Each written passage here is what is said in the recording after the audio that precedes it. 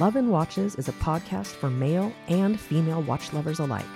Perpetual Girl and Ranch Racer are a watch-crazy wife and husband team bringing you the latest in news, gossip, controversy, and anything else that matters in the world of watches. We hope you enjoy the show. Hey guys and gals, welcome to another edition of the Love and Watches podcast. This is the podcast for all watch lovers, and I'm Ranch Racer. And I'm Perpetual Girl, and this is episode 23. Episode 23. What are our topics for today? This is kind of you kind of came up with the topics for this one today. I guess if you could say one word, I think the topic is bundling. You know, like your phone and your internet and your but with watches. Okay. I think the reason we're going to talk about bundling is because Valentine's Day is this week, and I was thinking, you know, being a husband-wife team, a lot of people have trouble buying gifts for their spouse, and I know I have in the past. I think it's tough for the guys, especially. So I have a few ideas of my own based on some of the things that I've recently purchased for myself and discovered through Pinterest or as a gift from you. And we have talked about, you know, gift watches before, right before Christmas. We talked about different brands. We made suggestions of some brands that we thought were really great entry level or under $500 or even under $200. So I'm going to talk a little bit about that today and how to get your wife, spouse, etc. started on a watch hobby, maybe by kind of introducing it as an accessory, because it's not just a watch; it's a lot of things. So, and that's what we're going to talk about. That's what makes this show so unique, right? I mean, we always hope we're bringing something unique to you guys, and nothing against any of the other podcasts out there. There are several I listen to, but it's usually in the watch world. It's usually a couple dudes talking watches, maybe talking about other guys' stuff. Which is great. Like for me, I love it. But our whole point was to bring more people into this hobby, to welcome women into this hobby, be more open for them.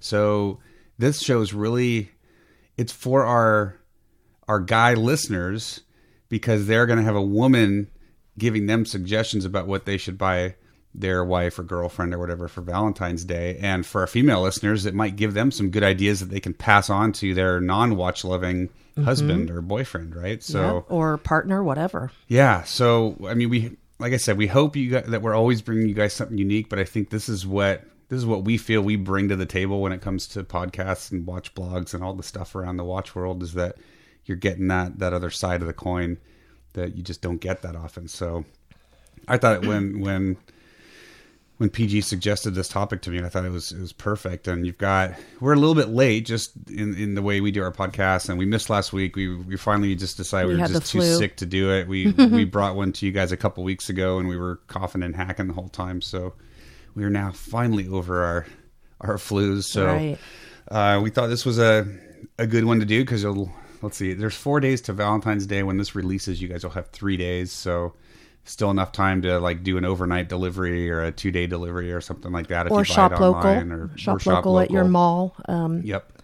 We're not going to go crazy with you know, the upper end of the expense side. I think I'm kind of looking at it about $500 or less, like total with all the things involved, or it could be a little bit less depending on brands and such. So.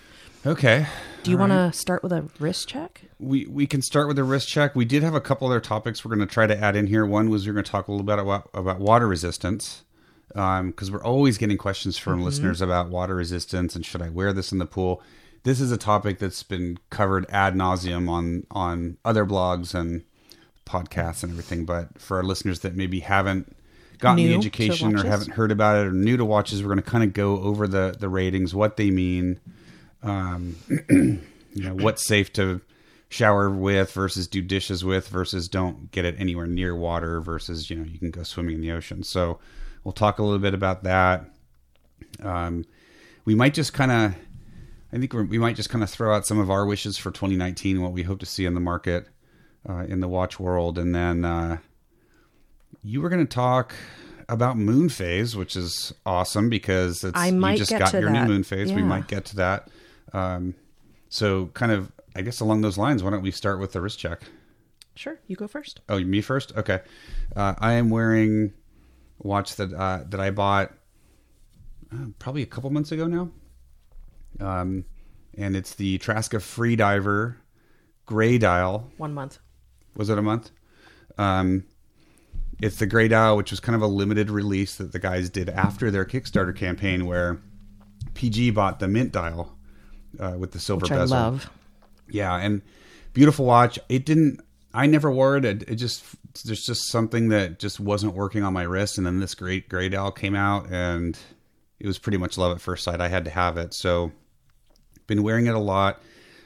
It's 40 millimeters, so it's a great size for pretty much any wrist, unless you have really, really, really tiny wrists. That can be challenging for anything. But at 40, it's great for me. Works good for you.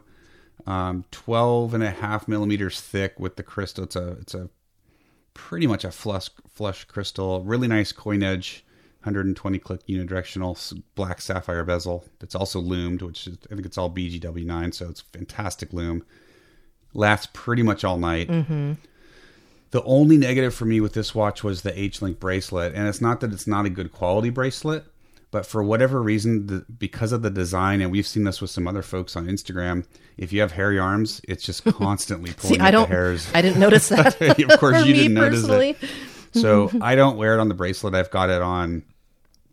There's a black and gray stripe Toxic NATOs from Terry. Bond style. I love it. Yeah, I guess it's kind of, but it doesn't have the red and the green. The True Bond had the red and green stripes too. So that's what I wear it on. One thing I really like about this one is they do that they have a proprietary coating that they put on the case. I don't know if they put on the bracelet. I know for sure they do it on the case. And so if you think 316L stainless steel, which is pretty much what everybody uses these days, except for Rolex, they use their 904 proprietary or whatever it is. But 316L steel, if you look at it on the Vickers, it's called the Vickers hardness scale. It's about 150 HV on the Vickers hardness scale. So that's how resistant it is to scratches and bumps and bangs and that kind of stuff. The hardening increases that by 10 times, so it jumps it up to 1500 HV. So this thing will not scratch. I mean, you really have to. You'd have to slam it really hard into something for it to scratch down. Or dent or anything like that. So that's what I'm wearing. Fantastic watch. Gets a ton of wrist time, even at night, like I said, because of the loom last. So this is a really fun one. Mm-hmm. Traska, there's Traska Notice. Those are kind of two of our favorite up and coming micro brands, just because in our interfacing with the owners, they really, really care about the product and work hard to deliver something that everyone's going to like, and at a good price point and very high quality. So definitely, if you haven't checked out Traska, go check them out. Can't wait to see what they come up with next. Yeah, their quality is great. Yeah. Yep. That's it. Okay. My turn. I'm wearing the Frederique Constant moon phase that I just got on vacation. Which we talked about in the last podcast, you didn't have in hand yet. I didn't it have had it not yet, arrived. but I have it on right now. Really love it. It's very different than it's awesome. Anything I have. Yeah. It's a dress watch, but it's got the plain bezel, so it doesn't have that super duper diamond bling to it, which I tried on. It was gorgeous. You did try the diamond just dial, gorgeous. The diamond bezel. That one was even still less than a Rolex would be retail, but I just didn't want to go there spending wise. Yeah. But I really love it. It's got the moon phase. It's got a date wheel, and the moon phase is fun for me because living in the country, I like to know. It's always exciting when the moon's full because it just looks so beautiful outside. Mm-hmm. So fun to know when that is. Yeah, and we might, if we have time, we might talk a little bit about moon phase and a little bit of history of it. Yeah, hopefully we'll have time because it's a neat. It's like one of the first. Yeah, it's one of the first ways that people learn to count the months passing. So yeah.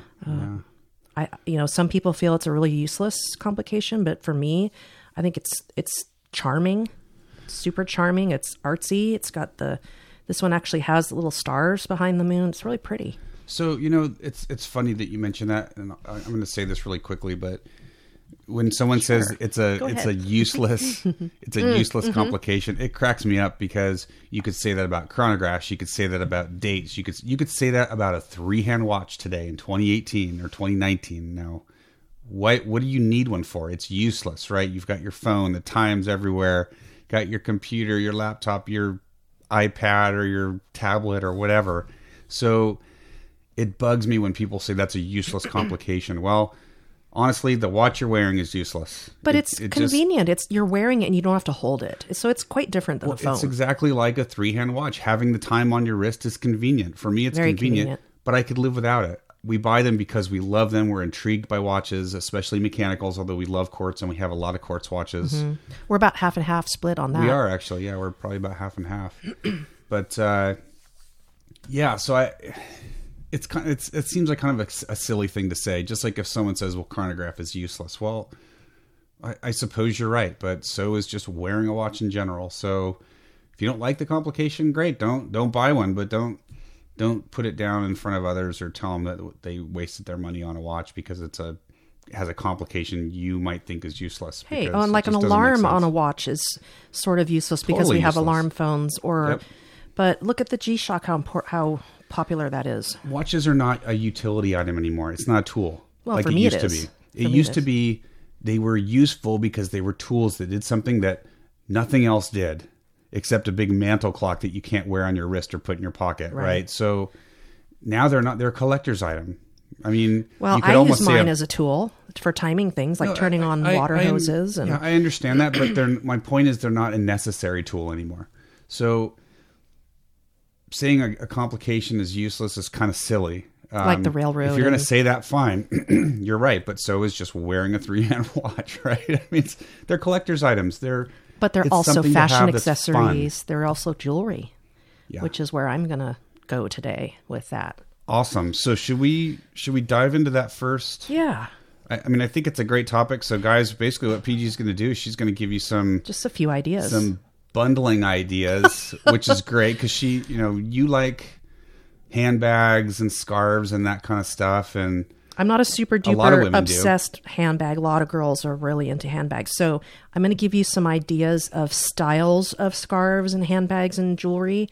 And then you can either choose to purchase an expensive silk Hermès scarf, or you can choose to buy an homage, but the same size for, $20 versus $175. So awesome. So you can they have pick your budget. In purses and scarves too, not just watches. And the reason I am so excited about it is that I just recently, when we went to Las Vegas, you bought me my first Hermès scarf. The little one. The little tiny I can't twilly. afford the big ones. Teeny. And I'd never really seen a scarf like this before, but I'm telling you, this scarf I'm having so much fun with this style. It's only 2 inches wide and about 32 inches long, and you can do anything with it. You can wear it around your neck. You can wear it around your wrist as a bracelet. You can tie it on your handbag. It's a thing. Mm-hmm. There's a whole thing with purses and these little scarves. So I've also seen some online, a company that I just bought a purse from because I drool over the Hermès Birkins, which are like $10,000 or $12,000, and I cannot do that. Mm-hmm. Some people can, and that's fantastic. But I found a company called Black Sheep that makes a jelly type bag. It's plastic and waterproof, vegan, and it's very similar to that Hermès style with the same kind of clasps. And it was $150. So what is vegan? When you're talking about like a purse, what is vegan? Like it's not made out of meat, so it's not made out of ground beef. Not made out of leather. Gotcha. Okay. No leather. What makes it vegetarian versus vegan? Do you know? Well, because I've heard both terms. As in food, vegetarian means that you eat milk products or eggs, products from the animal. But if you're a vegan, you don't eat the products from an animal like an egg or got it. Or dairy. So basically, there's no product in that. There's no animal product. There's in nothing the purse. in that product that comes from an animal. So like my two handbags that I have, one is a leather and the other one is the plastic one I just got, and I love both of them. Right. And being an animal lover and rescuing animals, I try to make conscious choices to choose vegan or vegetarian over not. I'm not always good about that, but I also check my sources. Mm-hmm. So as far as our food, we are always, buying local, but I don't want to get too far into food. I'm going to stick with accessories, but it's a good question. Kind of fascinating, right? Because when I think of vegetarian or especially vegan, I'm thinking food, but you actually have products that are marketed absolutely that way like too. my little brown boots that I wear outside. Those are vegan. They're like polyester. Gotcha. They're not UGG boots. They're not sheep skin. Yeah. They're plastic and synthetic and materials. It's just like coats. Correct. I mean, like the new synthetic materials work way better than down, yet they still sell down coats, which is silly. That's I'm really a big brutal, advocate. Right? Yeah, I don't want to make everybody sad, but it's pretty bad. It's terrible. It's a horrible, horrible industry. So when I see things that they say are vegan, I go for it. Yeah. So are we going to be able to provide links to our listeners so they can, when you give them the ideas, they can actually just go click and buy the stuff? I'm going to put some photos on. Oh, perfect. I took some combinations of my own watches, and I think the best way to start this, since we are a watch podcast, is if you want to give a watch as a gift to your honey.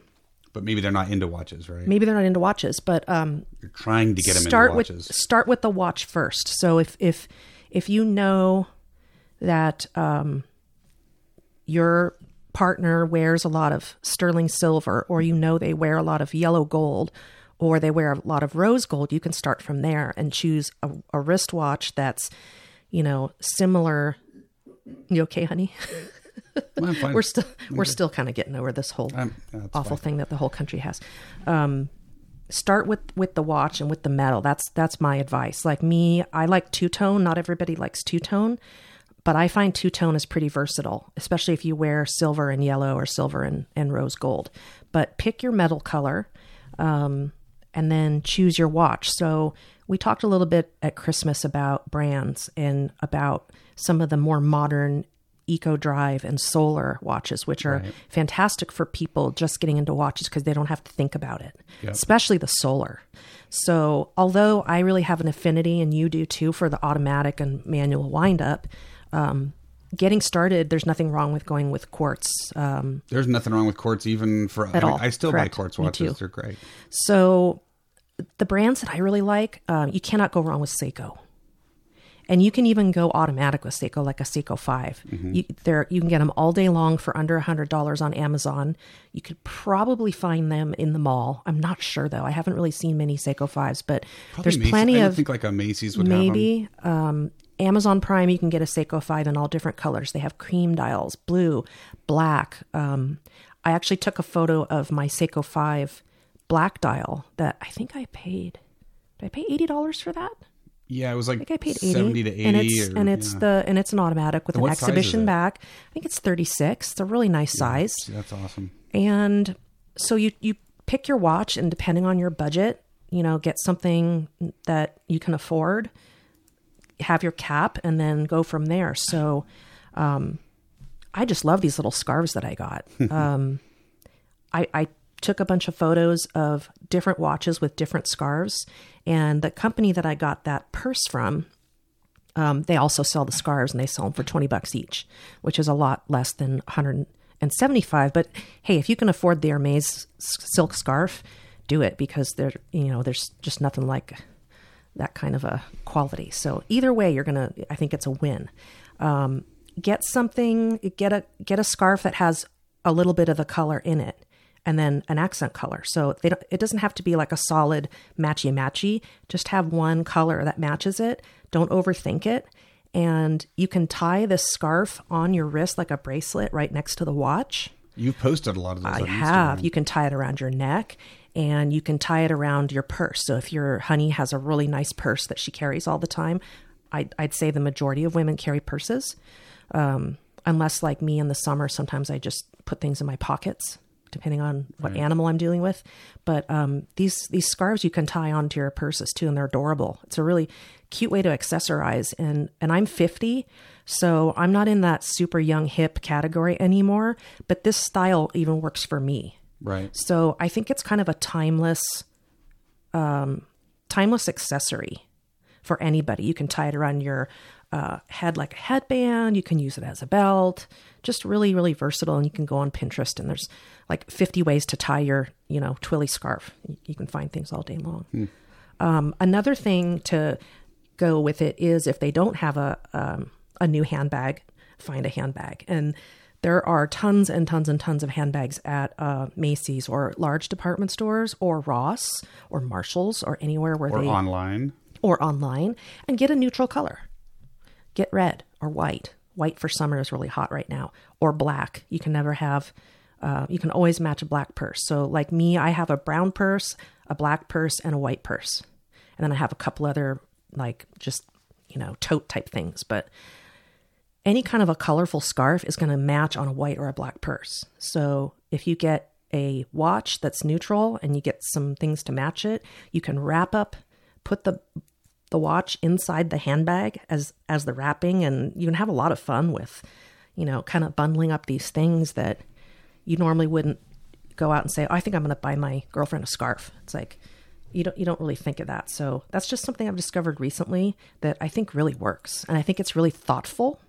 So if you present your honey with something like that, I think they're going to be like, wow, this is really, really cute and versatile. And I can wear this with all these different things. And what a great idea. So, well, I think it's like watching what you've been buying and looking at, I think it'd be really fun to give you a handbag with one of those little scarves tied around the handle. And then when you open it up, there's a watch inside. And that's cool, right? That like the bag is the wrapping, and then you've got even more stuff inside. And they all go together because they're accessories. I mean, a watch is an accessory. Right. It can even be a fashion watch, but it's all going to look good together because you're kind of introducing the person to, wow, this is a really cool watch. I mean, yeah, it's a watch and it matches my bracelet or my shirt or whatever, but this is, it could be a smartwatch. Because some of the smartwatches now look like regular watches.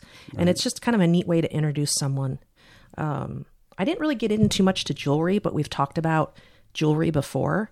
Right. And a lot of gals liked, and guys like to wear bracelets with their watches. So that's another fun one where sometimes I'll wear a bracelet on one hand with a scarf and then my watch by itself so I don't scratch it.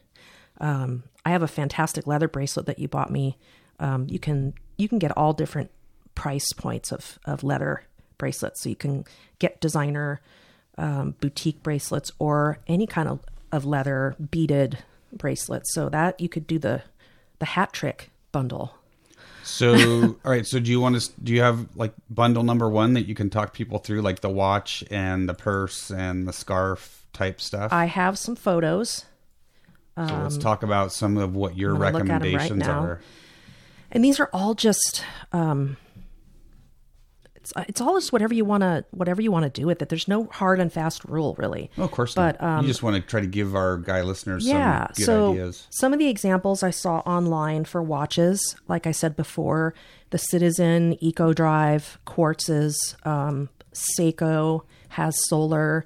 Seiko 5 is an automatic watch, and that's a really affordable watch because it doesn't have a lot of diamonds or anything on it. So you could spend under $100 on a watch like that, which those are awesome watches to get people started. Do you have any reference numbers or? Some of the ones that I've seen, like the one that we gave your mom last year, is a Bulova automatic, and that's a really lovely, gorgeous watch. I think it Bulova's a great brand. That was about $300 though, I think. So that's a little higher. That's all right. It's still affordable. But it's an automatic and it had an open heart, yeah, which is really cute. There's actually a lot of open heart styles that are heart shaped. If you really want to go Valentine-y. And I want to say it was like a 32 or a 34 millimeter. It's a 34. It's about the same size as a Datejust or my with other a white, I think, mother of pearl dial. So Bulova makes that. They make that one in blue. And then there are a number of Citizen and other Bulovas that are, they're definitely more feminine and they have diamonds on them. They're under $500. You can get the same watches without the diamonds for less. I'm a big fan of two-tone, but you don't have to do that. So just kind of get to know what kind of jewelry she already has or he already has, and then go from there. But that I just kind of took my watches. Mm-hmm. Here comes the secretary. The secretary is coming in. I took my watches and paired them up with some scarves And I can tell you like the color themes. So, okay. Yeah, that would be good. Okay. So the first one I wanted to talk about is, I just played around this morning with my existing collection and a few scarves that I have. I have about 4 or 5 of these little scarves, from varying price ranges. So if you're going to go two-tone, it kind of gives you a little more flexibility as far as your jewelry, or you can go all one metal color. So for example, I was wearing my Speedmaster with the mother of pearl dial, and it's got some pink hands and it's got a white bezel. So I grabbed a scarf that had white, pink, has some yellow in it, and some gray and black. And even though the yellow is not, it's a warm color and the watch has mostly cool colors, it still works because there's a color in there that picks up the watch. So it doesn't have to be like rocket science. Just make sure that it has a color, one color that matches that watch. Well, and obviously your Omega's way out of the price range that we're talking about. Correct. But I'm looking right now at a Citizen Eco Drive that has it's a Bulova, and it's the Marine Star, and it has a mother of pearl dial, and they actually make this one, I believe, in a two-tone yellow. So, and what size is that? Does it say on there? The Bulova 37 millimeter. So it's a really nice size. That's a good size. Yeah. It's pretty. All right, so I think a lot of gals throw a reference number up on the website. Yeah, I think a lot of gals love the mother of pearl. It's so pretty. It's really feminine, and it's a lot of fun. And then what brand is that scarf that you were? The scarf, that scarf is from Black Sheep. Black Sheep. So the pink scarf is the Black Sheep brand. The next one I paired a scarf with, it's a turquoise, like a really pale blue with a pattern of gold chain and black and white animal print. And I had my Bulova Swarovski all crystal watch on it, and that's got blue hands, so it picks up the blue in the scarf. So that's the only thing it really, it's white and blue watch with the white, yellow, black, and blue scarf. And I'm going to put all these pictures online too. So what was the colors on that scarf? Like white, and so they match the watch. Yeah, so it's white with an animal print. Oh, I see. Is that one of those Black Sheep ones? Mm-hmm. Cool. So we'll put the photos up and you can kind of see. It doesn't have to be perfect, but just grab 1 or 2 colors that's in the watch and it'll work. That same pink and grayish black scarf I put on with my pink Timex. That's really bright. That's cool. I mean, that Timex is like a $20 watch, and it looks fantastic with this little scarf. It does. It looks totally really good. Fun, and it totally dresses up the watch. Yeah. And I have the orange version of that as well, and I put that with the Hermes scarf. That's even cooler. And that's like the one scarf I have has the horse equestrian print, and it's got the really bright Hermes orange and a bright blue, and the Timex is a orange dial with gold. So there really isn't any gold in that scarf, but it still works. So here's the really cool thing about that. Even though it's is it Hermes? Hermes. They're not cheap scarves. I think they're like $300. No, it's 170. Oh, that's not okay. So 170. For a scarf, that's a lot for some people. Maybe, but the watch is $20. Yeah. So you're of there bundling for under $200 with a really cool combo. And the scarf, I don't think there's any girl that would turn away a silk scarf. I love that combo. That's really cool. Because guys like blue. I think guys like orange a lot too. So that's like just an awesome combo. Yeah. I have another. I put that same scarf with my Casio gold with the turquoise, and that's I think that's like a $17 watch. Yeah, that looks great. I think the orange looks even better, but that looks good. The orange looks good, and then I put that same watch with the gold and the blue, so that's more colors that match. That's a better match, I think, because you got the gold and the blue that both match the watch. Right. It's a lot of fun. And we'll definitely put reference numbers for these watches, guys, so you can look at the photos. We'll put the watch name, the reference, the scarf. We'll give you a link to where you can get the scarf. And you can get these. Really cool. You can get these watches all day long on Amazon. Yeah, 2-day shipping, sometimes 1 day. And then I have a black Hermes bracelet, the Kelly. It's a double wrap, but the nice thing about some of these leather bracelets is that they're not going to scratch your watch because the sides are leather. So. Yeah. There are billions and billions of bracelets online. That's a more expensive combo because you've got your moon phase in there, which was $2,600, I think. and then the bracelet. So that's a more bracelet's about $375. But if your budget allows it, and you really want to get your wife into watches, this one I don't like. I would say that was a good one if your wife already has watches, and because it's a mechanical, it's a moon phase. There's a lot more going on, a lot more to set. Mm-hmm. So that would not be, hey, I want to try to get my wife into watches, because you buy that and she doesn't like it, you're out $2,600. Right. So to an entry level, and yes, we are a watch podcast and we want to bring watches to people, but if you can have the person enter the watch world like a gateway watch, it doesn't have to be a big fancy expensive watch. You can spend more on the scarf or the bracelet, a nice sterling silver bracelet with a watch, and have it be like, stack them up on your wrist, and stacking is a big trend. Well, and like that one, you could do, Timex has all kinds of fantastic quartz watches with, slim, like 34 or 36 millimeter, nice white dial with a black leather band. Oh, yeah. It would look just as good as that moon phase does without that bracelet. Oh, absolutely. There's so many watches out there. And there's vintage too on eBay, but you're not going to be able to get that quickly if it's Valentine's Day this week. Yeah, that's going to be tough. And then the same scarf, the blue, white, and the gold, I tied it around the handle of my purse. So I carry a black purse, and I have that new white purse, and that's a big trend now too, is scarf artistry on your purses.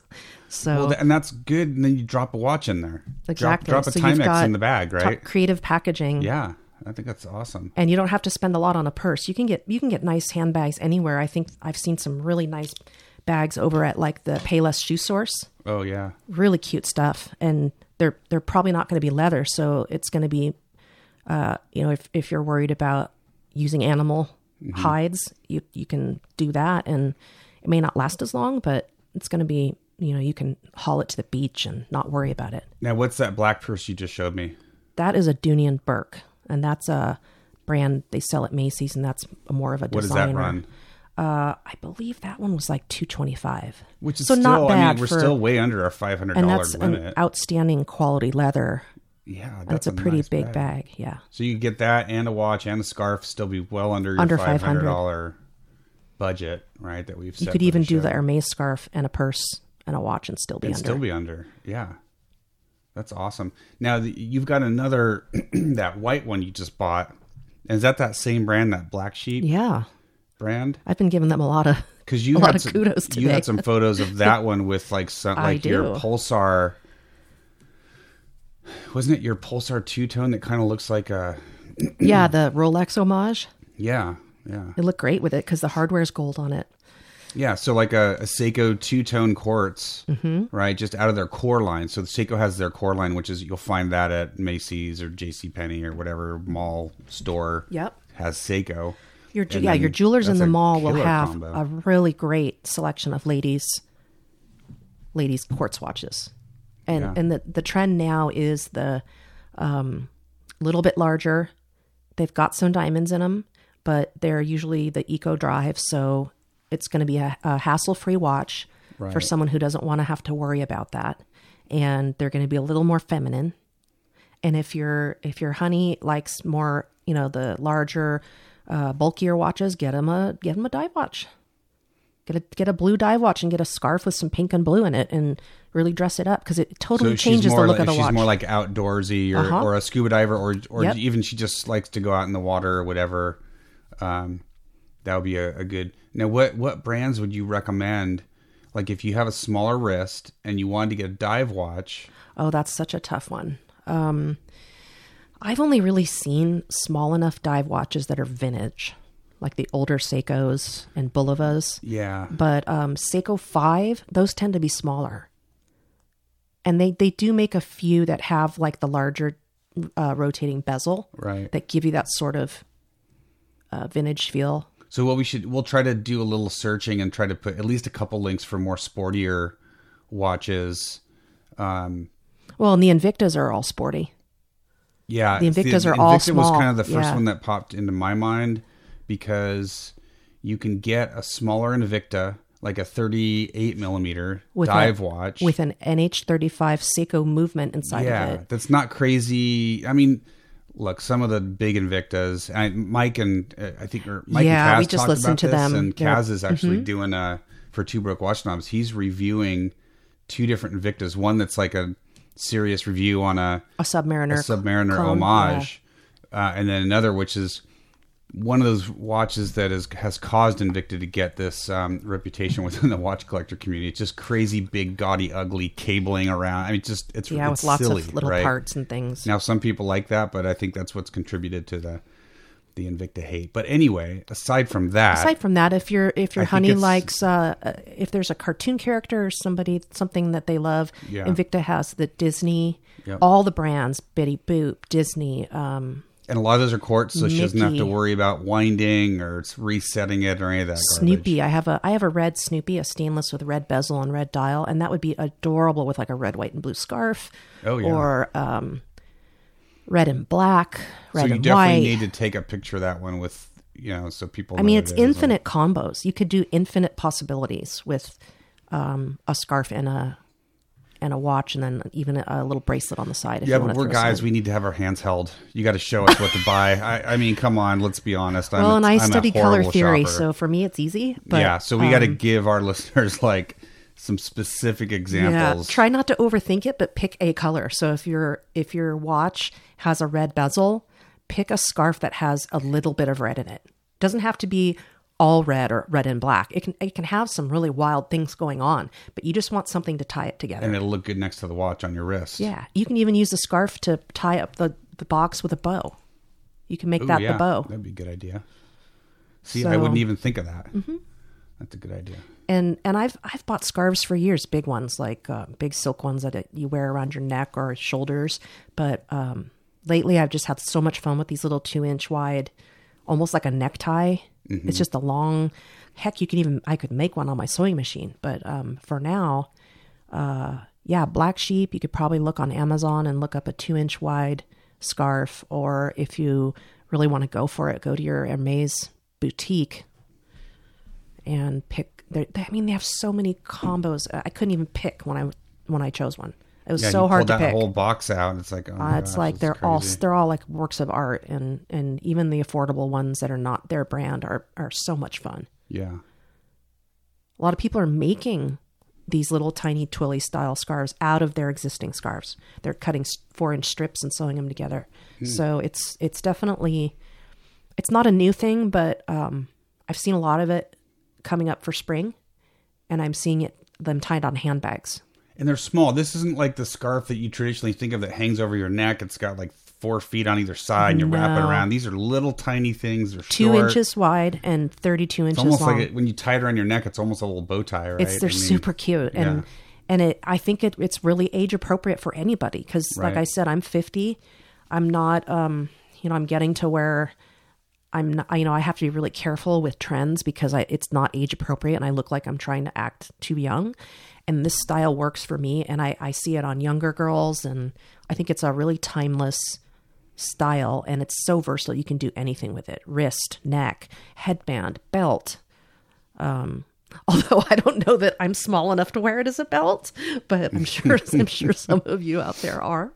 But yeah, I mean, most of what I do around here is involves dirt and animals, so I don't wear a scarf and a nice watch outside when I'm mucking these are when poop you're out of a stall. But but even just going to the store, grab a white T-shirt and a pair of jeans, and you don't have to do much if you've got this watch and the scarf and a purse.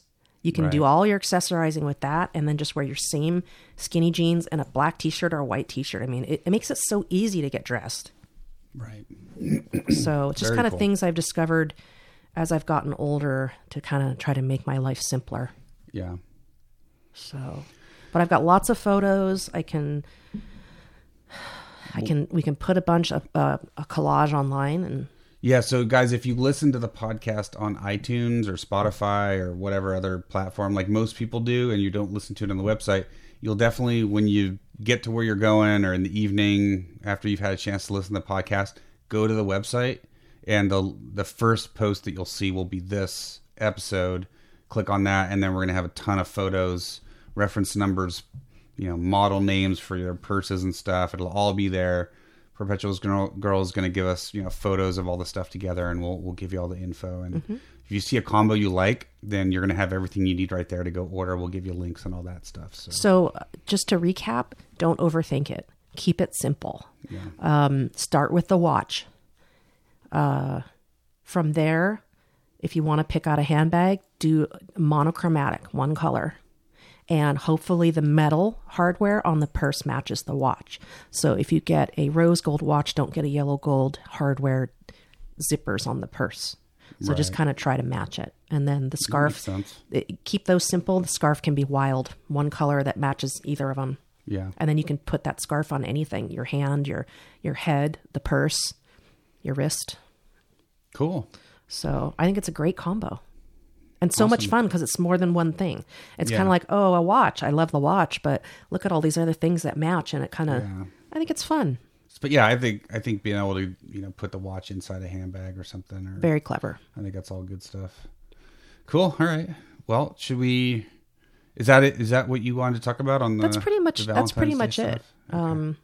I was going to get a list together for guys on Valentine's Day, but I think we still have a majority of guy listeners. So if you're one of our female listeners and you want some ideas, just DM me. Give us a DM over Instagram or email us at admin@loveandwatches, or you can even email me direct at ranchracer@loveandwatches. And I can try to help you out based on what your hubby likes. And one thing that I discovered was last year I got you your Pepsi turtle. Oh yeah. Seiko. And I think that's probably, when I see guys posting on Instagram, I think that's pretty much a universal win, is the Pepsi. Yeah, any Seiko dive watch is the Pepsi, and the Patty. And the Patty's a little smaller. So if, isn't the case it's just slightly smaller? No, it depends. There's different versions of the Patty, but the Patty turtle is going to be the same size as any turtle case. Right. But there's one that's a Patty that's different. And it's a little bit smaller. Yeah. Well, I don't know. Because I remember you didn't want the Patty Patty. The Seiko 5. Because the Patty is more of a blue dial, and I like the black dial with the Pepsi bezel. Whereas the Patty gives you that light blue dial or the darker blue dial. So anyway, I think a Seiko diver is a win for any guy. But like I said, if you're one of our female listeners and you want some ideas, definitely just DM me and I can certainly help out. I can give you links to Amazon and all that good stuff. So yeah, cool. And I'm seeing a lot of great sales at Macy's right now. Oh yeah, of course, all the Valentine's Day sales. I don't mean to be plugging. I'm not trying to plug, but I'm telling you, they have a great selection on watches. Yeah, they do. They actually do have a really good selection. And I think there's a Macy's in just about every major city, so you can't go wrong. And they do have a lot of the ladies' bulavas, and they have a lot of bulavas down at our local jeweler in the mall too. Our AD. Yep. So check out your local guys and.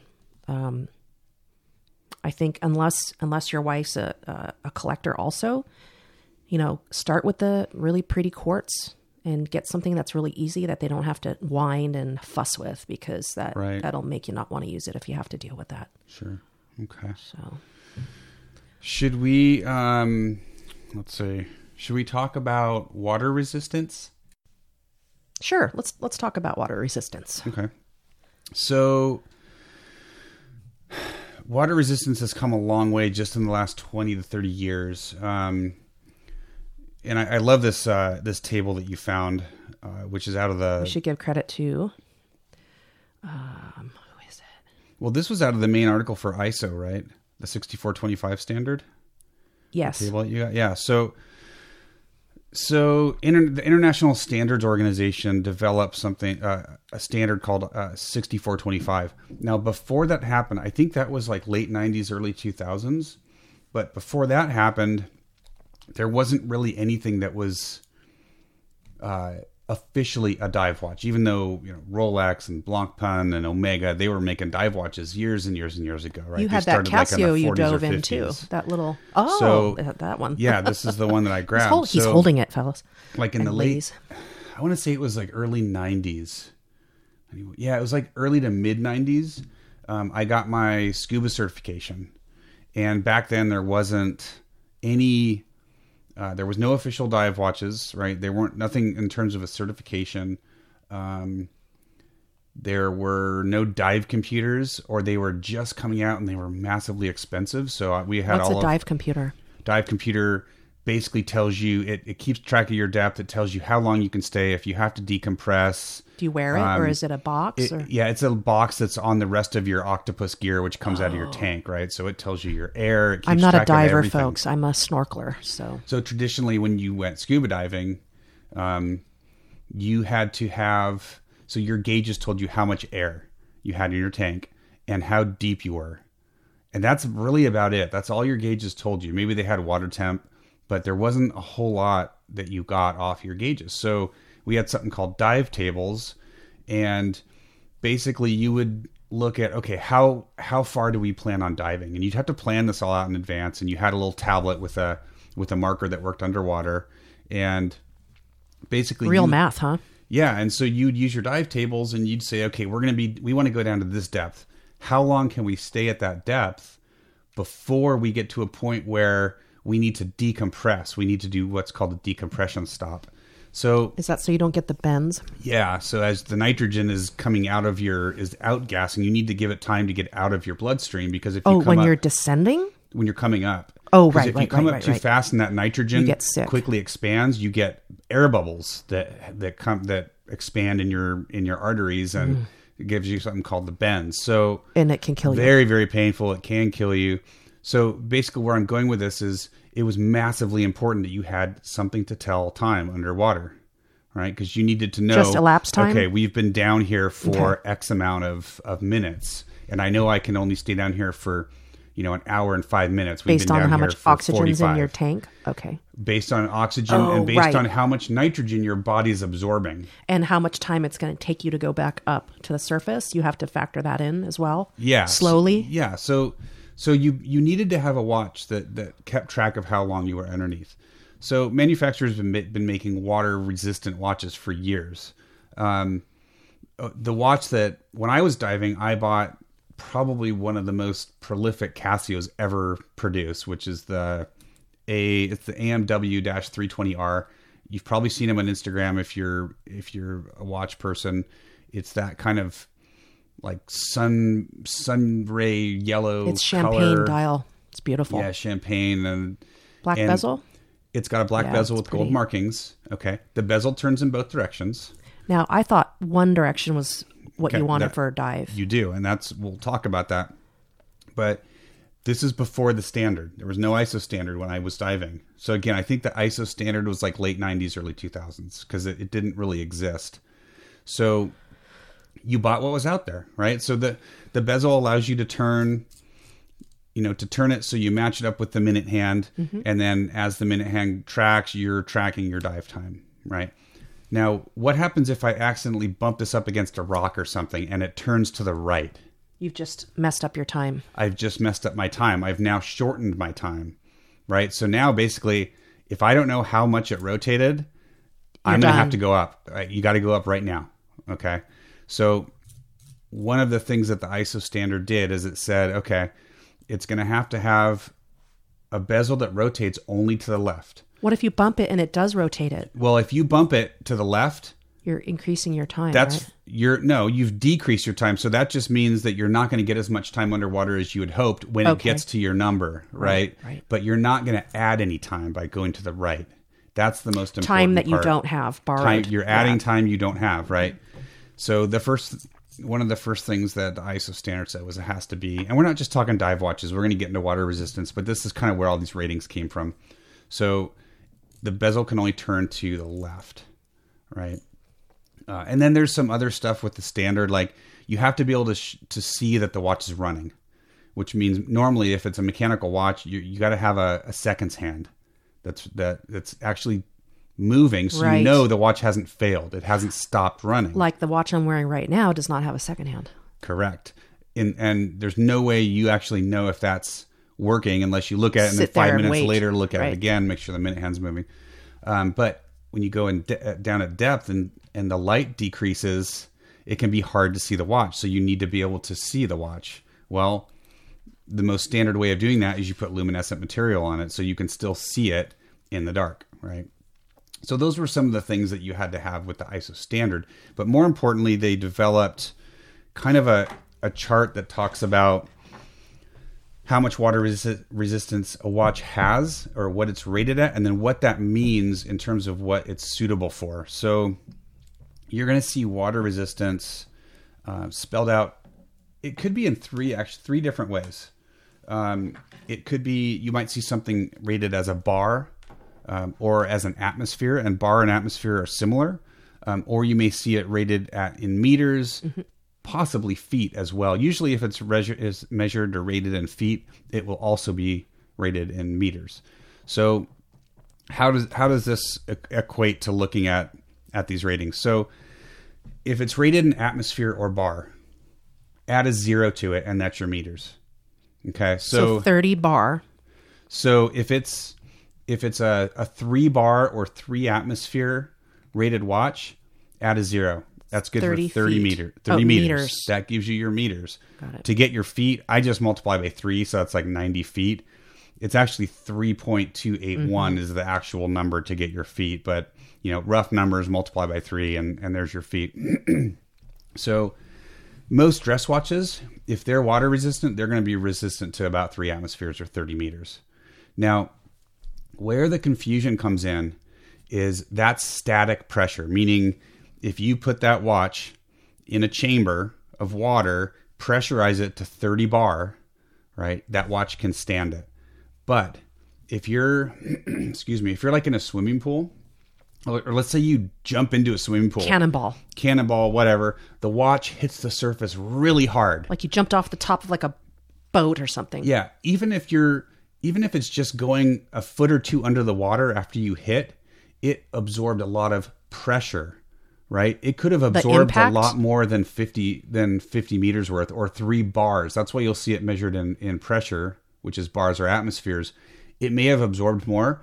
If it hits the water at 12 atmospheres or higher, you're probably going to get water penetration. So it's not just about, it can withstand 30 meters, so I'm going to go in my pool with it. Don't think about it that way. Even just moving your hand quickly underneath the water is exerting pressure on that's over and above the static pressure at, say, 12 inches underwater, right? So you could have your arm 12 inches underwater and move it, if you're left-handed, move it really fast to the left with the watch leading the charge, right? Mm-hmm. You're absorbing a lot more than 30 atmospheres in that case. You could be absorbing enough to actually force water through those seals, because it's all about how the watch is sealed. So if you see a watch that's rated at 3 atmospheres or 30 meters, that's like, if it gets splashed in the rain, it's going to be okay. But not a good idea to go in the swimming pool with it, or in the ocean or anything like that. I wouldn't even shower with that. I used to shower in all my little Casios when I was like in high school, college. Yeah, I did too. I never had any issues. Showered with a watch. But it's important to note that there is the potential for water to get in there if it experiences more pressure than it's rated at. Right. So doing dishes is about dishes is probably fine. As wild as you want to get. Yeah. I wouldn't, especially if you have like a really strong shower head and it hits it at the right angle and goes right into the crown tube. Or if you live in Germany and have great water pressure. Right.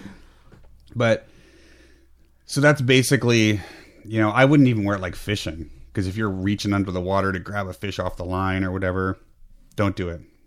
That's a watch that shouldn't get wet unless it just gets little, splashes of water droplets on it in the rain or something, or washing dishes. I probably wouldn't even wash dishes. There's a chance you get it under the water flow, the direct pressure, and then it could get in there. So, well, and it's likely that your dress watches have a leather band, and no one wants to get your crocodile or whatever, your nice band that you don't want to get wet. And would it be also safe to say, I know this is kind of silly, but if it doesn't have lume on any part of the dial, is it probably not something that is rated for?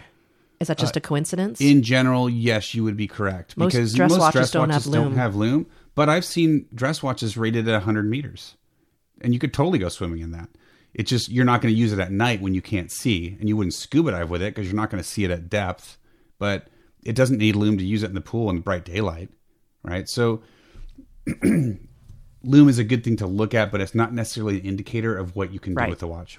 So it could be coincidental. Yeah, exactly. So stepping up from 3 bars or atmospheres to 5 bars or atmospheres or 50 meters which is about 150 feet. You could definitely go swimming in that. Water related fun activities, like if you want to go whitewater rafting or, somewhere where you're potentially falling in the water or dunking your hand in the water, you're going to be okay with a 50 or 5 atmosphere it says watch. non-snorkeling water related, but I've snorkeled and it's not a wild sport.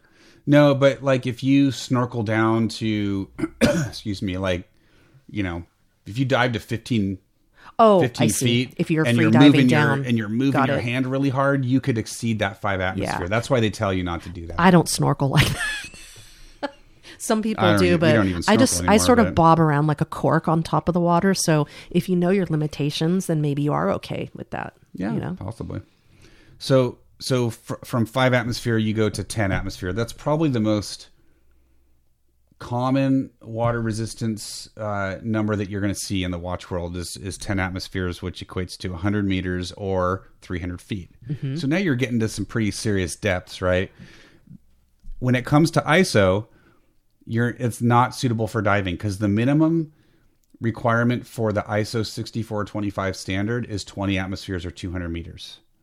So technically 100, you're not going to be able to dive with a 100 meter watch. You can swim in it. You can snorkel in it. You can, any water sport you can think of, really, you could wear a 100 meter or 10 atmosphere watch. Now, excuse me, having said that, if you have a watch that you just love, that's lubed up great, and it's rated down to 100 meters, if you scuba dive with it and you've got your normal dive computer and your backup dive computer or whatever, go ahead. You're probably not going to do any damage because usually the maximum depth for recreational diving is 100 feet. It's not very deep, right? That's like 30 meters, a little over 30 meters. So it's rated further than most people go. It's rated further in depth, but ISO, when they did the standard, they said 200 is max. This is a 300 meter watch I'm holding right now, and it's a Invicta with a NH35 movement. So that's a 300 meter watch. This is the one I swim in all summer. Yeah. Does it say diver on the dial? It says it's got a little diver helmet. Mm-hmm. It says 1,000 feet, 300 meters, water resistant. On the side, it says Grand Diver, and that really large text that Kaz was joking about. It's like, I don't like it either. It's like kind of overkill on that one. I don't think they needed to do that. It's actually a really pretty watch. So this is a great example. Let's talk about that. So that is easily rated for the minimum ISO rating. It's got a unidirectional bezel. It's got nice bezel. So you can see it at night. You know it's working. You can see it at depth, but very likely that's not ISO rated. The only reason I say that is if you see a watch that says diver on the dial, a manufacturer is not allowed to put the word diver or diving watch or dive watch on the dial unless they have put it through the battery of tests that is specified for the ISO 6425 certification. So a lot of watches that you buy that are marketed as dive watches, they will be just fine for diving. They may not have the ISO certification because they didn't go through all the testing for it, but it's still going to be fine for diving. So that's an important thing to note, is that you could totally dive with that watch. Even though it's not ISO 6425 certified, it doesn't say diver on the dial, you could still totally scuba dive with it. Wow. So we talked about 100 meter, 200 meter or 20 atmosphere, 20 bar. That's where you're going to get... they say it's suitable for diving because it meets the minimum ISO requirement. So you could do it for any kind of diving, serious water sports, anything like that. Well, this one has an exhibition back, which I don't know is really good for diving. Isn't that something that they normally don't put on you won't find a Rolex or a Pepsi Seiko dive watch with a exhibition back, because doesn't that structurally compromise the water tightness? It would, yeah. So I don't know. This is all really basic stuff because we have some listeners that have asked us. I don't know if you can get ISO certification with a sapphire case back. I don't know. My guess is no, but you might be able to, because all you have to do is pass the tests. Generally, an ISO certified watch is going to have a solid case back because that's just one more spot where it could leak, right? Because that crystal has to be sealed against whatever mechanism screws onto the back.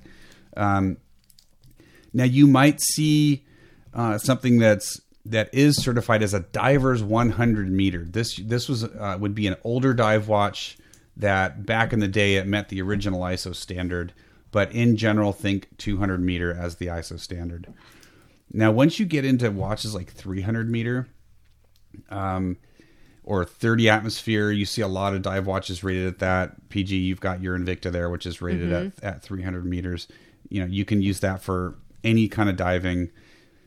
Sometimes you'll see watches that have something like either a flush, like little button on the side of the case, or another crown located somewhere on the edge of the case. And it's what's called a helium release valve. And I think we've talked about this on the podcast before, but basically it's, unless you are what's called a saturation diver, you will never need a helium release valve. It's cool, and guys like it because they can say, yeah, this is rated at 300 meters. I can release the helium when I come up. Well, you don't, unless you're a saturation diver, you will never, ever, ever need it.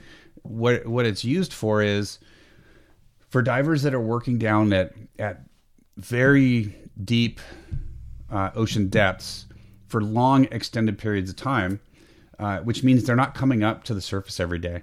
So they go down and they live in a pressurized chamber in the evening, right? So they come into this chamber, they take off their gear, they sleep, they eat, all that stuff. Well, and that chamber is pressurized at that working depth, so they can just go get their gear on, go drop right down into the water, and they're already at that specified pressure, whatever depth. If they're working at 300 feet down, then they're going to be 10 atmospheres of pressure.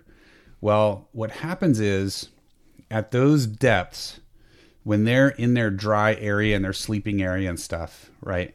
At that kind of pressure, really small molecules can get into the watch. Helium is a really small molecule at that depth. Low molecular weight? Yeah, so it can actually squeeze past seals and stuff. Now, it's not going to hurt anything. It's just air, right? It's a gas. So it's not going to hurt anything. But what was happening back in the day before they came up with the helium release valve is when these divers would go through their... they basically get into a chamber that slowly brings them up to surface pressures, right? Which is light pressure. Well, what was happening in those watches is those little tiny helium molecules that snuck into the watch when they were in their living environment down there, they would expand and put so much pressure on the inside of the watch that the crystals would pop. Right. So they came up with a helium release valve. Some of them are manual, some of them are automatic, but as the divers sit in their chamber where they are very slowly brought back up to surface pressures, or I should say brought back down to surface pressures, they have a way to release those helium molecules out of the watch so that it doesn't put pressure and bust the crystals. So that's, if you see something with a helium, 300 meter, or you'll even see, 600 meter, 1,000 meter for like the Rolex Deep Sea, all those kinds of watches. They're going to have helium release valves. That's all that is. And I just pulled this up on the internet, and it is correct that helium has a really low molecular weight. So that college chemistry is coming back. Yeah, no, it's a small molecule, right? It's lightweight, so it can sneak past those seals when you are in a dry environment down at depth and you're pressurized. So there's more helium in the air at depth than there is up at sea level? Not more. It's just that it's a small molecule, and at depth it gets squeezed even smaller, and it gets squeezed small enough that it can sneak past your seals. Up at normal, at 0 atmosphere, right? So at sea level pressure, it's not 0 atmosphere because we have the pressure of the atmosphere on us, but at sea level atmosphere or sea level pressure, helium molecules are too big, I think. Actually, you have more pressure under the water. They might still sneak in, but in any case, at depth, when they do sneak in, and then when those helium, when they expand at lower pressure, right, to their normal sea level size or weight, as you ascend, then that's when it pops the crystal. So the molecular weight changes? Sure, because they're being squeezed at the lower pressures. They're being squeezed and they get smaller, right? They're being condensed really tightly, and then when you release the pressure on them and they start to relax, those molecules get bigger. And if you have a lot of helium molecules in your watch, and those are all growing and they have no place to go, it pops. Boop. So if we're wrong, someone please correct us. But if not, then we just had a little college chemistry. Yeah. So that was a long explanation for what a helium release valve is. So you might see those on a, 300 meter plus, like the Omega Seamaster 300. It's got this, which in my opinion is a big, ugly crown that comes out at 10 o'clock or 10:30 or whatever, 11 o'clock. But it serves a purpose. It serves a purpose. I think it's ugly, and I'm not a saturation diver. I don't need it, so I don't like them. That's just my own personal opinion. A lot of guys think it's super cool to have them. Nothing wrong with it. It just doesn't, it's not going to do anything for you. It's not going to serve, quote unquote, a purpose unless you're actually saturation diving. Now, there are some saturation divers out there, and they're going to use a watch. They want a backup, right, to all their gear. At the end of the day, if that watch is still running and all your gear fails, your fancy computers, you can still time your dive. Right. Now, on the other hand, if you're in an airplane and you're up above sea level at 40,000 feet, how does that affect a watch? Because I spent my entire life in an airplane. I came out of the womb with a boarding pass in my hand. So it's not going to affect it. You can wear a watch in an airplane all day long. Unpressurized. What if you depressurize the aircraft? Does it matter? No, because the aircraft's never going to be pressurized more than sea level, right? They don't even pressure them to sea level. The aircraft pressurize them at about 5,000 feet. Yeah, so which is less pressure than at sea level. So your watch has less pressure on it up there, so it doesn't affect it. If you talk about putting a watch in a vacuum, that may start to have an effect on it. But when you're just flying, like space. Okay. Yeah, which is why like Omega and their competitors had to pass all these rigorous tests before NASA accepted them. But yeah, for flying, we digress. Doesn't matter. Yeah, you can wear whatever watch you want when just you go flying. Just something that I've done a lot of and just curious. Yep. No, it's a good question. So I think we pretty much killed the topic of water resistance. So just to recap, if you want to go swimming, some light swimming. Or a bath. Light swimming, 5 atmosphere, 50 meter. Right. Anything below that, I wouldn't chance it. At 100 meters or 10 atmospheres, you're completely safe to do any kind of swimming, water, recreational activities. You could dive with it if you wanted to. It's probably going to be fine. But that's kind of, 50 meters is the minimum if you really want to go swimming or do water sports. I would never recommend doing it with 3. That's just to make sure that if it gets splashed, you're not going to get water ingress into the case. So that's it for water resistance. If you guys have more questions on that, definitely feel free to reach out to us, but you probably don't need us. You can just search on it and you'll find so much material out there on the internet that explains watch water resistance. Because like I said, it's been covered ad nauseum for many, many years. Just nice to talk about it because I've had friends ask me. No, we've had a lot of listeners ask. And, if you'll read stuff that says, I wouldn't, people say don't swim with it unless it's 300 meter dive watch. That's bogus. Completely bogus and ridiculous. If it's got a 100 meter rating, I guarantee you, if it hasn't been opened, that's the other thing that we should mention. Oh, right. You have to get your watch serviced. Okay. 99% of the time when you have it serviced, when they put that case back on, they might do a static air test on it, which is basically they just stick it in this little chamber and they crank up the air pressure.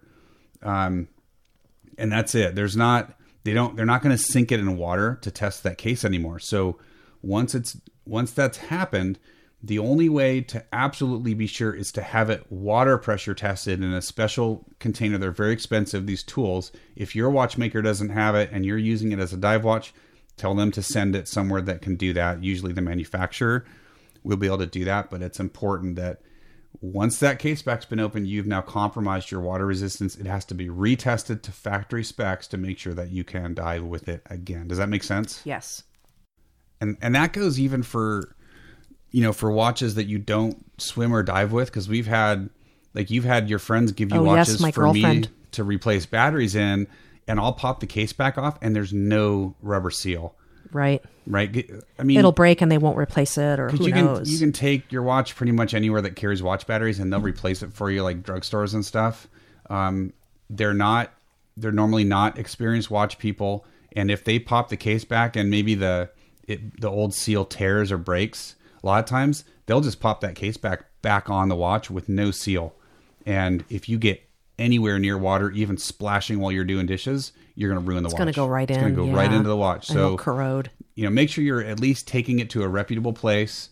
Ask them if they put a new seal in, because most places should always put a brand new seal in. Like, I've got this huge selection, and if someone gives me a watch to do the battery, I always put a new case back seal every single time, because the old seal has been compressed. It's now been exposed to air.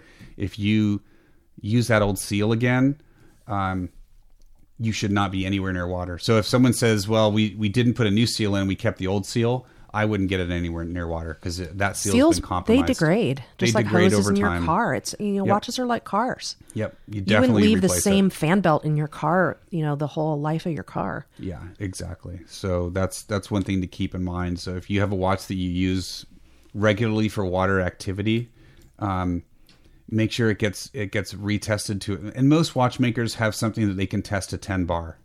So as long as you're not diving with it, if they can dry test it to 10 bar.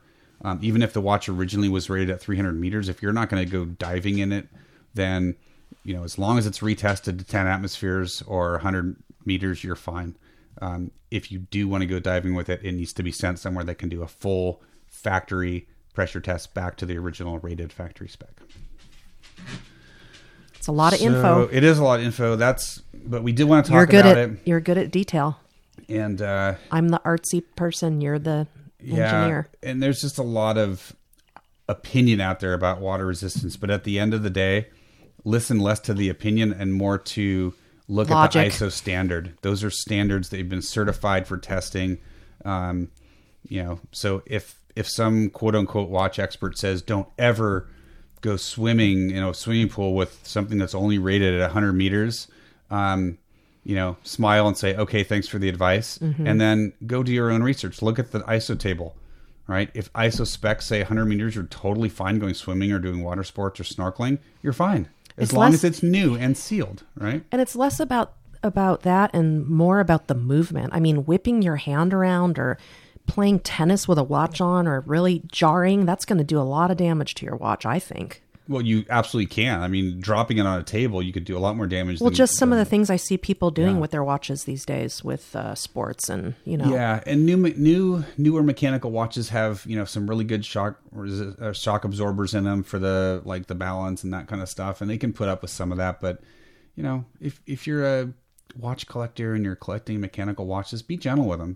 Don't do any unnecessary heavy strong movements with them. It just doesn't make a lot of sense. Even if it doesn't break it, it could screw up the timing on it or wear it down. Shorten your green time between your maintenance intervals. Just treat them with the respect that they deserve. So maybe let's close it off with what we'd both like to see in 2019. How about that?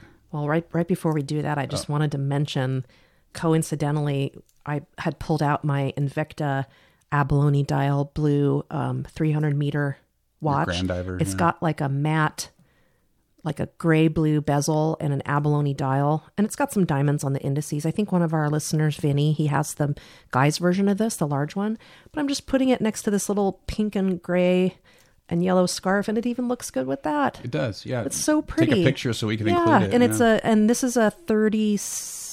Is that a 37 or 38? I'd have to look, but it's a 38. It's called the Women's Grand Diver. So, this was under $100. And it's got a mechanical movement in it, so it's got really the cool. NH35 Seiko movement in it. Exhibition back. Sapphire crystal. Actually, that's probably mineral crystal. Probably the front and back are both mineral. That's not going to be a sapphire for $80. I think it says sapphire on the back. Does it really? If it does, man, then Invictus is such a price. I might be wrong. It's crazy. There's a budget for everybody, and I know a lot of people just have the hate for Invicta, but if you can't afford more, there's nothing wrong with that. This is where we started out with, we were on a budget, and I don't see, are you not seeing sapphire? My vision's pretty bad, but I'm not seeing sapphire on here, so it's probably mineral crystal. Some of them might be, but some of the more expensive ones probably have sapphire. So, all right, let's talk a little bit about 2019. I put that on our little notes, huh? Yeah, and I actually really like your notes here are pretty similar to mine in terms of sizing, case sizing, is we're seeing We have started to see Basil's a coming. trend downward. Basil's coming at the end of March. We're kind of in that slow period right now. We were complaining about that last year, like when I was really getting into, getting my thoughts out about women and watches and saying that why don't they make them a little smaller? Because we've got guys in our Red Bar group they're not big men, and they love that 38 millimeter or smaller. Yeah.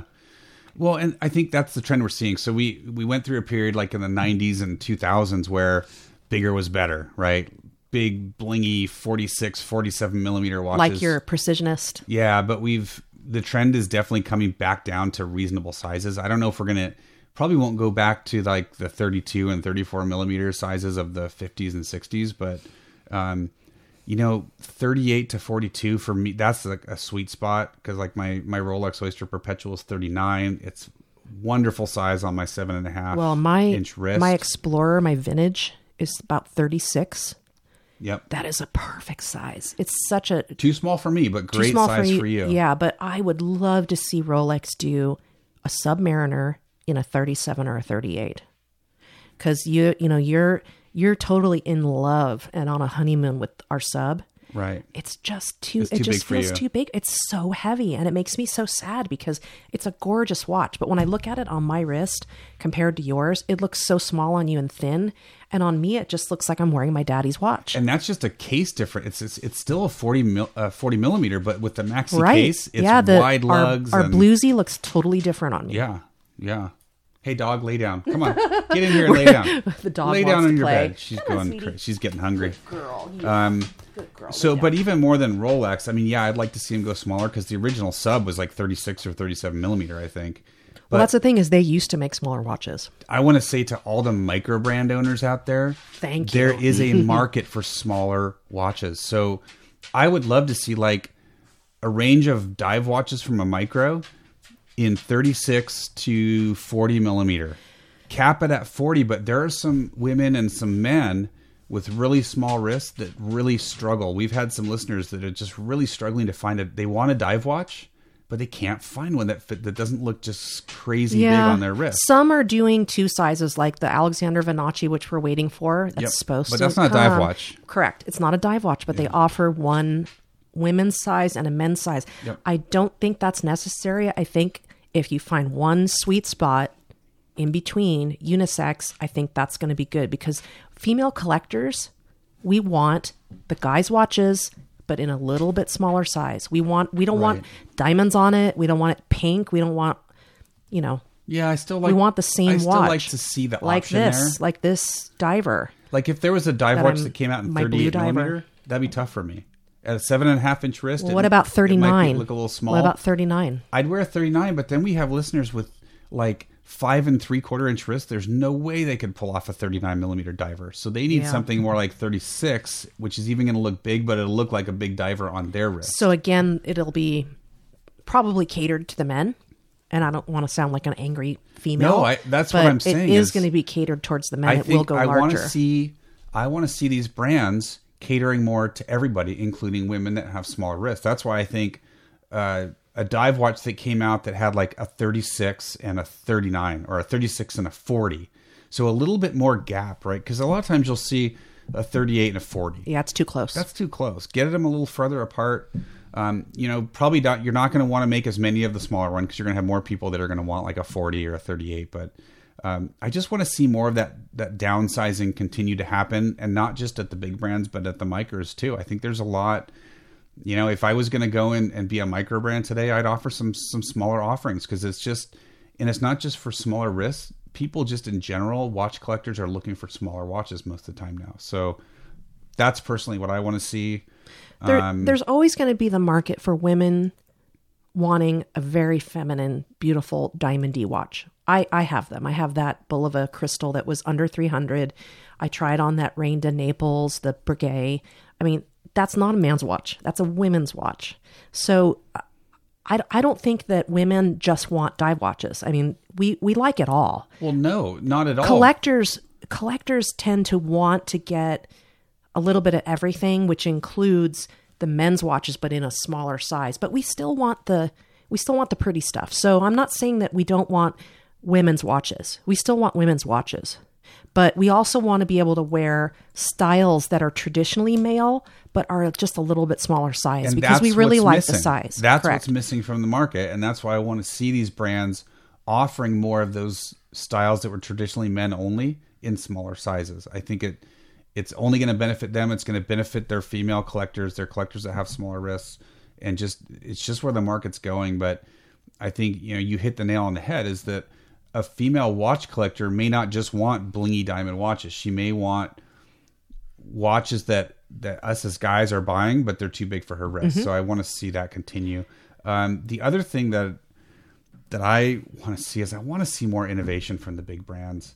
And I've commented if it's not broke, don't fix it. No, I completely disagree with that, because I think the mechanical watch market, even though, the numbers come out, they were better than 2017. Yeah, but 2017 numbers sucked. So 2018, we blew it out. So here's the thing. Our economy is doing really well. So how does that affect it? Well,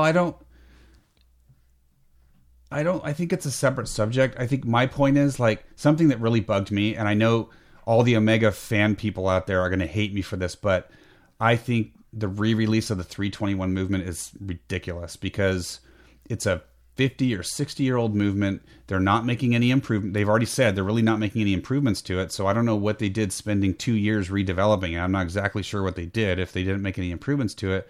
And it's going to be, we all already know, and if I'm wrong, I'll eat my words, but it's pretty much the writing's on the wall. This thing is going to be used in high-end limited pieces. So as a collector piece, yeah. basically. So it's like, well, as Omega, we're going to give you the opportunity to buy really old technology, and we're going to charge you $15,000 or $20,000 for it. That drives me nuts. What I think Omega should have done is come out with a brand new movement from the ground up, which to me would take a couple years to develop, not re-releasing an ancient 60-year-old movement. Come out with a new column wheel chronograph movement.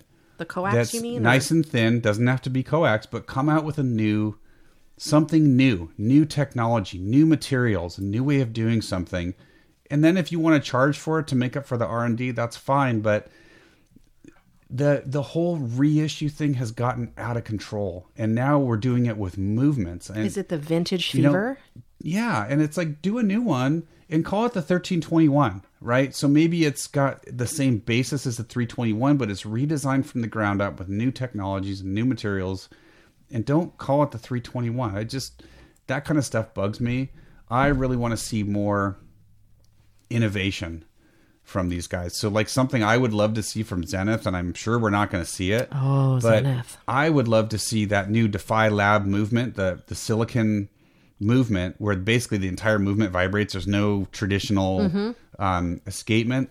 I'd love to see that in a 21st century El Primero case and dial watch. I think that would be awesome. We got to see that El Primero in Vegas. Beautiful. Yeah, I think we're probably going to see that movement in like tags and some other stuff. I don't know if we're going to see it because this year is the 50th anniversary for the El Primero movement. Mm-hmm. So come out with a new El Primero 2 that's based on the Defy Lab. And, that's the kind of stuff I personally want to see. Again, this is all just opinion, but to me, if the watch community, the watch manufacturers, if they want to survive, they need to innovate. They need to get people excited about watches again. I love the traditional stuff, but if I want a vintage watch, I'll go buy a vintage watch. I don't want to spend $50,000 on something that has a 60-year-old movement, just because it's the same movement with the same number. I think it's silly. And there's schools of thought of, if it's not broke, don't fix it. Go back to what was good, or innovate. Like when we met with the Hublot guys, the AD there, he was so proud of them that they innovate and they change and they do different things. And I think that's great. Oh, totally. And regardless of what you think about the Hublot as a brand in terms of aesthetics, boy, they're very diverse. Innovate like crazy. Like that new red ceramic they're the first ones that have been able to do that. The ladies' really watch that I tried on, I really liked it. And it was... Yeah, it looked stainless steel, but it was a little titanium. more masculine than a ladies' watch. And I think a collector would absolutely... Totally. And I just think people pass them up because they just hear this opinionated, right away they get this bad... They've already set their opinion based on the opinions of others in today's crazy world, which is all about social media. So you have to do what you like, and don't follow the crowd. Do what you like. Buy what you like. Don't don't hate something just because there's a culture of hate for that specific thing. I mean, it just drives me crazy. I mean, I think Hublot makes some cool watches, you know, and Maciek, our Red Bar Sacramento who we leader, had on as a guest. He and I will argue about episode. that all day long because he does not like Hublot. And he don't like that's them. fine. I respect everyone's opinion, but at the same time, there may be some neat offerings within a brand that are really cool. You know, it's just to me, Hublot is like the high end Invicta, right? Because they're all handmade and they're very high end stuff. But you've got the Hublots that are just silly, ridiculous, that are for millionaires to see. Look at what I could afford, but they make some really. You mean like cool, the LaFerrari? Yeah, like that, or they've got some crazy ones, but they've also got some really cool kind of entry level, mid tier luxury watches. Yeah, the one that really I posted on Instagram was gorgeous. Yeah, it had the screws on the outside with the brush bezel. Is that really, really nice. I think it's the Unico Classic or something, or maybe it's the Big Bang. They had Classic, a couple. They had like 3 different colors, but they're not crazy at all. It was lovely. They're good looking watches. So, you know, I think back to my point is I want to see more innovation from some of these other brands, right? Omega did it with the Coax how many years ago in the 90s, and they really haven't innovated since. Well, and and now they come out with their old movement. Come on, guys, let's move forward. And I know people are going to disagree with me on this. People are going to want that because it's the movement that went to the moon, blah, blah, blah, whatever. I mean, the movement in your manual wine watch that went to the moon is 30 seconds off per day. So yeah, it's not a very accurate watch.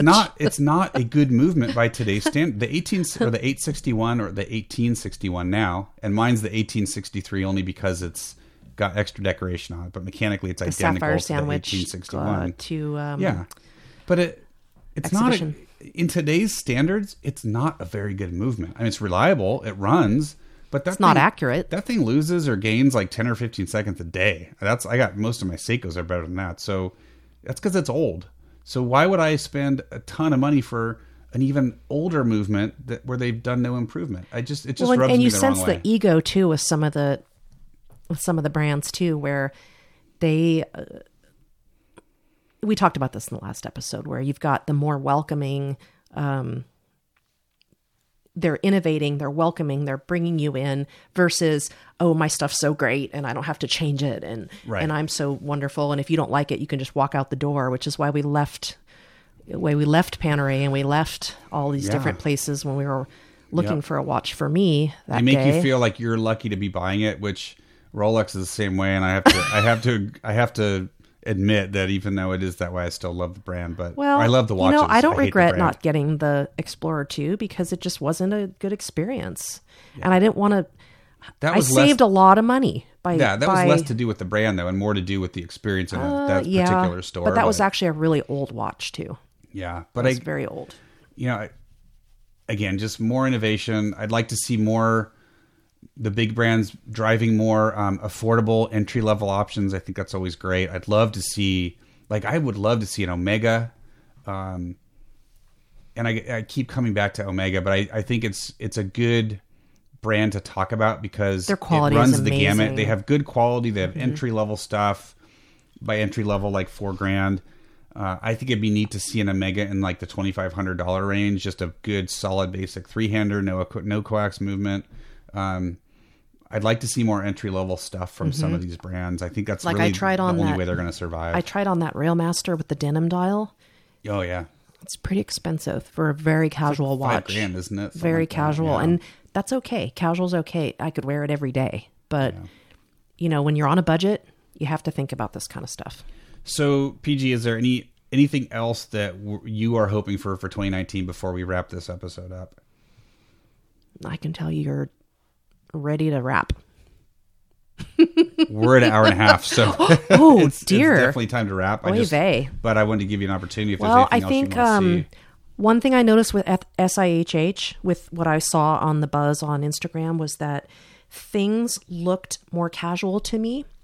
Things were not as detailed. I saw a lot of stuff with not applied indices, things that were a little bit more scaled back, like the Panerai did not have the sandwich dial. I think we're kind of seeing, I don't know if that's like a throwback to the 80s, because I know 80s are really hot right now. Super hot. It's because all of us like that came Pink of and age Gray. in the 80s have Gray. spending money. Pink and Gray is really big. Yeah. So you're looking for kind of more... I'm missing the quality. Interesting. You think the quality's dropping? I think they're calling it campy and retro, and they're saving money. That's possible. That's possible. But what do I know? Well, I'm kind of an outsider on the watch thing because I didn't really come into this. I celebrated 1,500 followers today on my Instagram. That's awesome. But I came into this by accident. So we had a lot of great conversation at home, and this is how we got here. So we just chit chat. I mean, you're an insider for sure. You read the articles, you go to the shows. Oh, with, yeah. You are an insider now in terms and I think of knowledge. But I think I surprise people that I think so. That I know I think so. Some things. I don't know everything, but I know a little bit about a few things. So one thing we didn't get to today, which we'll maybe try to get to in the next episode, is we'll talk about the moon phase complication and how it works in the history. We didn't get to that today. Yeah, it's a really interesting history lesson. So what else to look for? Stay tuned. We're going to have another upcoming episode of What's in the Collection. We've done a couple of those, and we want to do a third one, which is basically just us telling you guys what we have in our personal collections. Those were really popular. One thing we didn't announce today, we have to apologize, but due to the health and stuff, we didn't get the drawing done for our regrammers, or our folks that were regrammed. We got some great prizes for that. We are going to draw a name for those that were regrammed in 2018. We already announced what the prizes were: a signed copy of 100 plus No BS watch tips, and a band, and some spring bars, and a watch tool from Terry over at Toxic Natives. So aren't we also including 2019? No, this is just 2018. Okay. We're going to do one for the first half of 2019. So 6 months worth of regrams for 2019. This one is going to be the best one because we didn't start our regrams in June. We started them October, November. So you don't have as much competition if you got regrammed in 2018.